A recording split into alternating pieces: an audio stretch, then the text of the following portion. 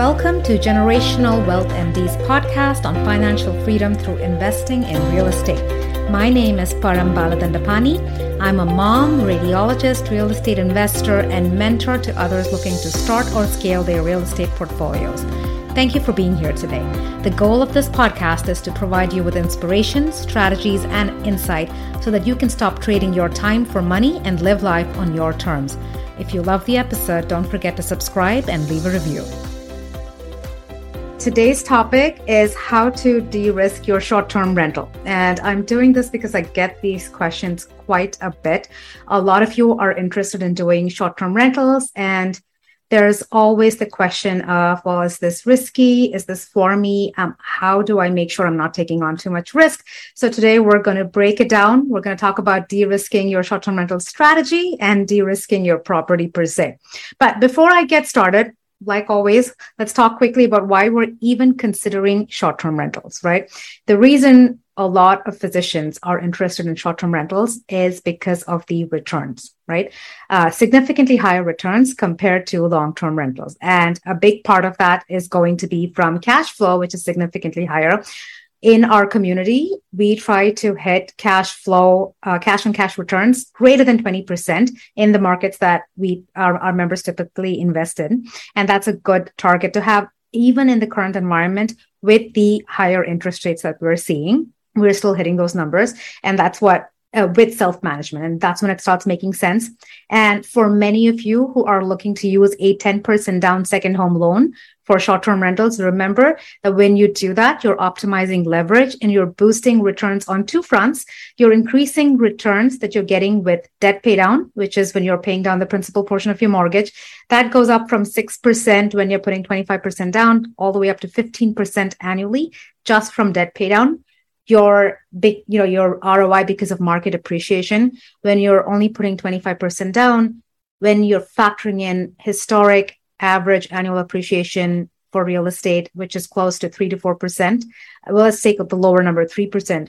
If you have 25% leverage in a property, your ROI ends up being around 12% because of the leverage multiplier. But when you only have 10% down in a short-term rental, you're getting anywhere from 30 to 40% ROI every year just because of market appreciation again. So you're seeing that big boost over there.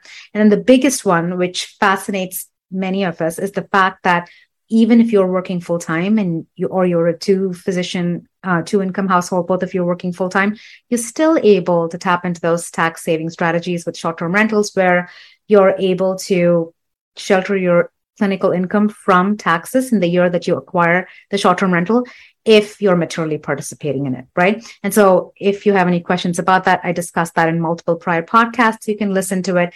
But this is why short-term rentals are still fascinating, especially in the current environment. You're still easily able to get upwards of 75% ROI in year one. If you're forcing appreciation, you're doing rehabs like I did with my first short-term rental, you can get anywhere up to 200% ROI year one. That's possible. But for most of you, even if you're not tapping into the tax strategies, you can easily get 60 to 75% ROI year one once you're factoring in all those multiple ways that you're making returns with short-term rentals, right? So anyways, that's why everyone's interested. Today, we're going to talk about what the risks are with short-term rentals and how you can mitigate those risks in your portfolio, right? So when you think about short-term rentals, they tend to be a little more affected by macroeconomic trends than long-term rentals, right? Now, with a long-term rental, even with the housing market crash in 07-08, what happened is that rents nationally dropped by around 4% in most markets year one, and then maybe another 4 or 5% year two, and then they started steadily going back up. So long-term rental rents are slightly affected, if at all, by macroeconomic trends, but short-term rental revenue could drop when you have an economic recession, right? And so that's one of the risks that you're facing with short-term rentals. And then you have the regulatory risks where regulations can change in terms of how long you can rent the property. So that's something that you have to be on the lookout for. And then the third one that I like to always remember is that, you always risk spending more time on that portfolio, more time than you're willing to do. So the risk of really being more hands-on in your portfolio is something I think you should consider when you think about this as a strategy, right? So we're going to break it down and talk about all of those risks and how to mitigate them. And so, like I said, De-risking, I look at de-risking your short-term rental from a strategy perspective and then from a property perspective. So let's start off with the strategy. How do you de-risk your short-term rental strategy, right? And I'm going to go over 5 to 6 pointers for that, and then we'll move on to the property. So the first thing, most important thing, and you hear me say this over and over again, you de-risk your strategy when you educate yourself, right? When you educate yourself about the best markets to invest in, what kind of seasonality am I okay with? Which markets are strong short vacation markets where I can still hit those cash and cash returns that make sense, that where, the property still makes sense, where the numbers make sense. So what kind of numbers am I supposed to expect? How do I run those numbers, right? And how do I automate and optimize so I am making the best use of my time? All of this is really, really important. And that's the most important thing that you can do for your short-term rental strategy. Now, for those of you who haven't had a chance to listen to prior podcasts or are interested in learning more, if you haven't signed up for the 3-day live coaching event in the second week of September, please make sure you do. It's Generational Wealth MD/event. We're going to be talking strategy. We're going to talk implementation, and we're going to talk scaling. And this is for anyone. If you're just beginning to think about real estate, this covers you. I got you covered. If you have a few properties you're thinking about scaling, this works for you too. And I'm creating content right now. I'm being very intentional about making sure it caters to all of you. So definitely sign up. Educating yourself is the best thing you can do for your real estate in portfolio per se. Okay, so the first one is education. Second thing is location, which you hear all the time in real estate. And I cannot stress this enough. Now, when we talk about short-term rentals, I've talked about this before. You have your fly to markets, your drive to markets, and your metro markets, right? Typically, that's how you divide your short-term rentals. And your drive to markets tend to be more resilient in times of economic recession, right? That's your markets where, like Yosemite, like the Smoky Mountains, right? Your beach destinations in Florida. Those are drive-to markets because even in times of economic recessions, people do tend to vacation. They just tend to drive. They go to places that are closer by. Now, that's different from your fly-to-market destinations like Orlando and Hawaii, where a lot of people fly to these locations. Now, they can be more affected during an economic recession. We saw this happen during the pandemic. Hawaiian vacation rentals were affected more. And so this is something to keep in mind, right? So where are you investing? Your location. Now, the next thing you have to remember is geographic diversification. Now, geographic diversification is really important in any kind of real estate portfolio, right? Even if it's a long-term rental portfolio. This is important because if you're concentrated in one area, natural disasters can cause your entire portfolio to be affected. You do not want that. If you're concentrated in one area and a big player in that market, which employs a lot of people, moves from that market, again, you're getting affected by that, right? So those are two big things that apply to any real estate portfolio, but specifically to short-term rentals. Remember, geographic diversification is important for two more reasons. Regulatory changes. If you have any changes in regulation that limit shorter stays in that area, then you're going to get hit really hard if you're concentrated in one area. So that's where geographic diversification makes more sense in a short-term rental portfolio. And then another advantage, if you're investing primarily in short-term rentals, is when you invest in different markets, you're able to tap into that 10% down second home loan more frequently in those multiple markets. So again, strategy-wise, it makes more sense. So educating yourself, picking the right location, the right market, and then geographic diversification. Now, moving on, I really want all of you, especially those of you who are conservative and are a little concerned about using the short-term rental strategy. One way to really protect your portfolio is to think about exit options from the beginning. And so for most of our short-term rental owners within our community, you can think of either mid-term rentals or long-term rentals as exit options. And, to think of a long-term rental as an exit option, you don't necessarily just have to be in a vacation market. A lot of our members who acquire short-term rentals, and if they have 2 units that are, if it's a duplex, some of them use one of those units as a short-term rental and the other as a long-term rental, because even in those markets, there is a demand for long-term rentals. And you can often run those numbers in a long-term rental calculator ahead of time.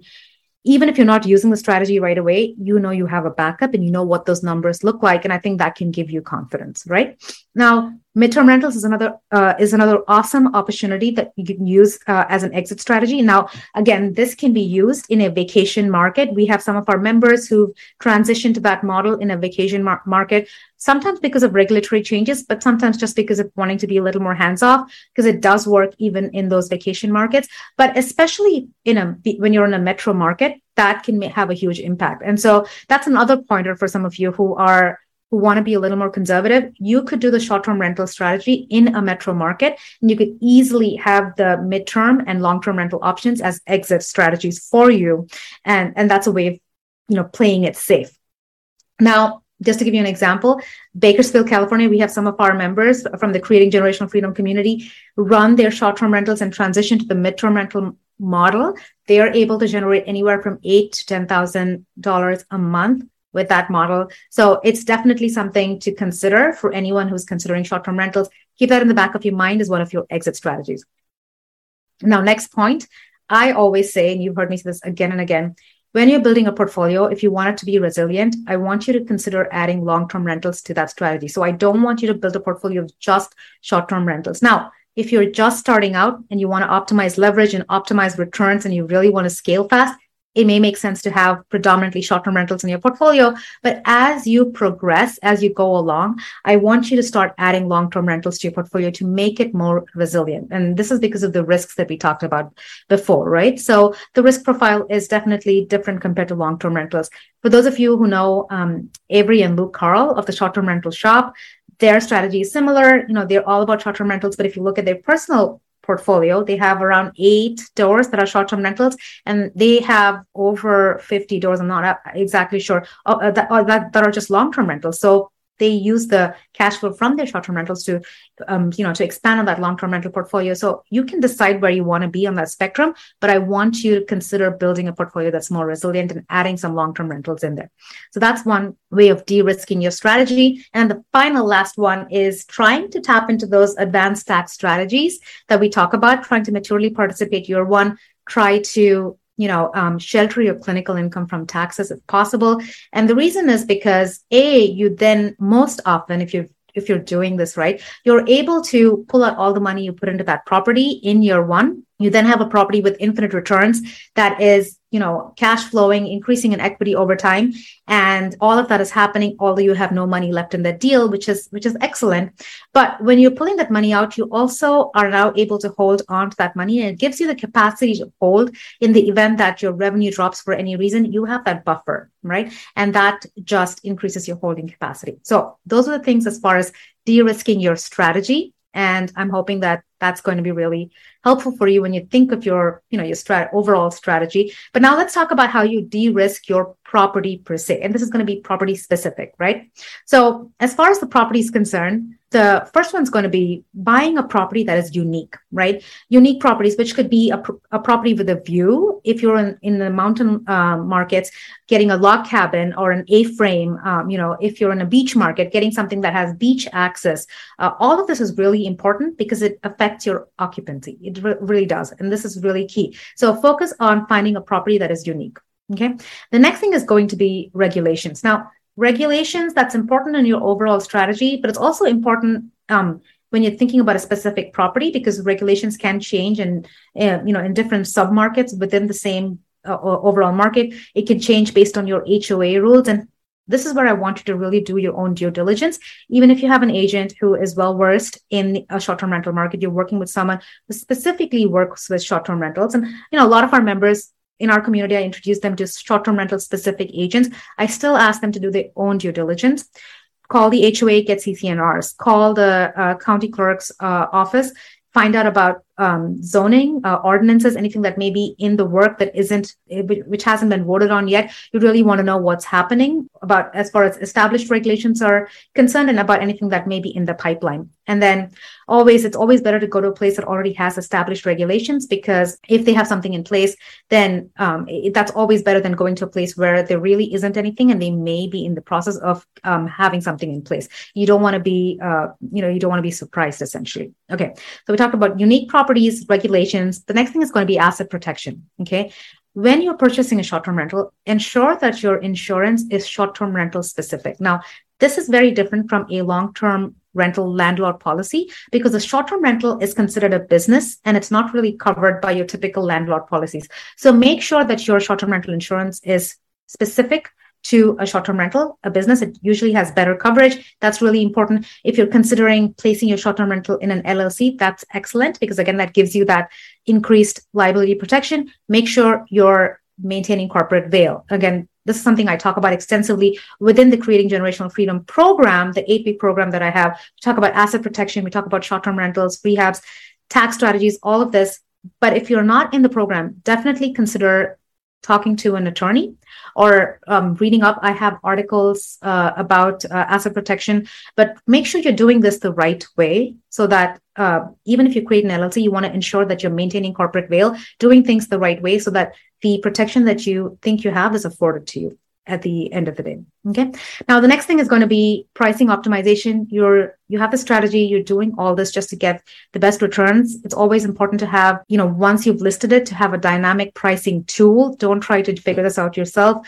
Price Labs is something that I recommend within the community. Having that really optimizes your returns. You want to do that so that your overall strategy is secure so that you're making the most out of this property. You don't want to be leaving any money on the table. Now, the next thing I want to focus on is direct booking, right? OTAs are transitioning. Airbnb, VRBO, their policies are shifting. I want you to stay safe. I want you don't necessarily need to have your own website and direct people to it right away. That may seem overwhelming for you when you're thinking about just starting, or if you have a property and you're just getting set up.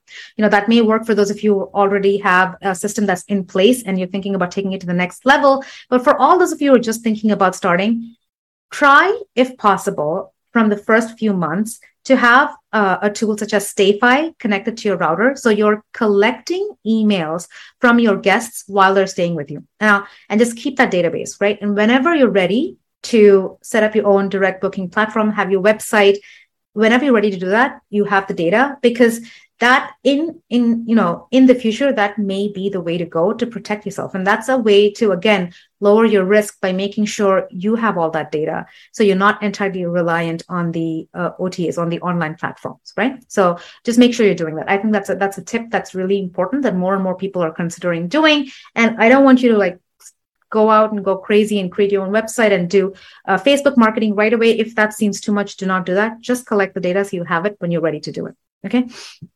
And finally, like I talked about, time is our most important commodity. When you are running numbers, make sure you're finding properties that are at least greater than 20% in terms of cash on cash returns so that you have a buffer. If at any point you want to scale back, you don't want to be spending, if you're optimized appropriately, you should only be spending 2 to 3 hours a week on your short-term rental portfolio. If you're spending more time on it, doing something wrong, there's still scope for optimization. But once you get to that point, even if that seems too much, if you have a buffer and you're hitting those numbers appropriately when you purchase your property, you're still able to employ a property manager, or if you want to be more cost effective and optimize your returns, you can get a virtual assistant or a co-host to help you manage your short-term rental. And I think that's another important thing to keep in the back of your mind when you're going in. Like I say, your strategy needs to be really strong upfront so that when you go and you start employing it, when you start acquiring those properties, you already know where you want to be and how to optimize it. Okay, this is not something you want to figure out as you're going along. Okay, excellent. We're at the end of it. We talked about 6 ways to optimize your short-term rental strategy and 5 ways to optimize. I think it was 6 ways to optimize your short-term rental property specific things to remember. And so I want you to put all of that together. I really do think that short-term rentals are a great tool in anyone's portfolio. It could just be, short-term rental by the room, having a second home that you're using as a short-term rental. That could be part year, full year, whatever. You could have a short-term rental in a metro market, whatever you want to do. I think there's a place for it in most of our portfolios, especially if you're full-time physicians. You aren't able to tap into other advanced tax strategies because you're primarily in medicine, then I think it's a great tool. Okay, so I hope this was super helpful. Definitely keep all of this in the back of your mind. And as always, I'm rooting for your success. Take care, guys. If you're interested in learning how to invest in long-term and short-term rentals the right way, so you can accelerate to financial independence with the support of mentorship, community, and vetted investor agents in strong markets across the country, then get on the waitlist for the next cohort of Creating Generational Freedom at www.generationalwealthmd.com. You don't have to learn from decades of costly mistakes by yourself. The program is only open for enrollment in the spring and fall each year. In the last 6 months alone, our members have acquired over $60 million of real estate, and more importantly, they're living life and practicing medicine on their terms. You don't have to do it alone. I hope you've been inspired by this episode and are ready to take action. Your feedback means the world to me. If you found value in what you heard, I would greatly appreciate it if you could take a moment to rate the podcast, leave a review, and follow the podcast. And if you really like the episode, share it with a friend. Your ratings, reviews, follows, and shares not only motivate me, but they also help others discover the show and join the community. So please share your thoughts. Let me know what you liked and even what you'd like to hear more of in the future. I can't wait to hear from you. Stay tuned for more exciting episodes. And until next time, take care.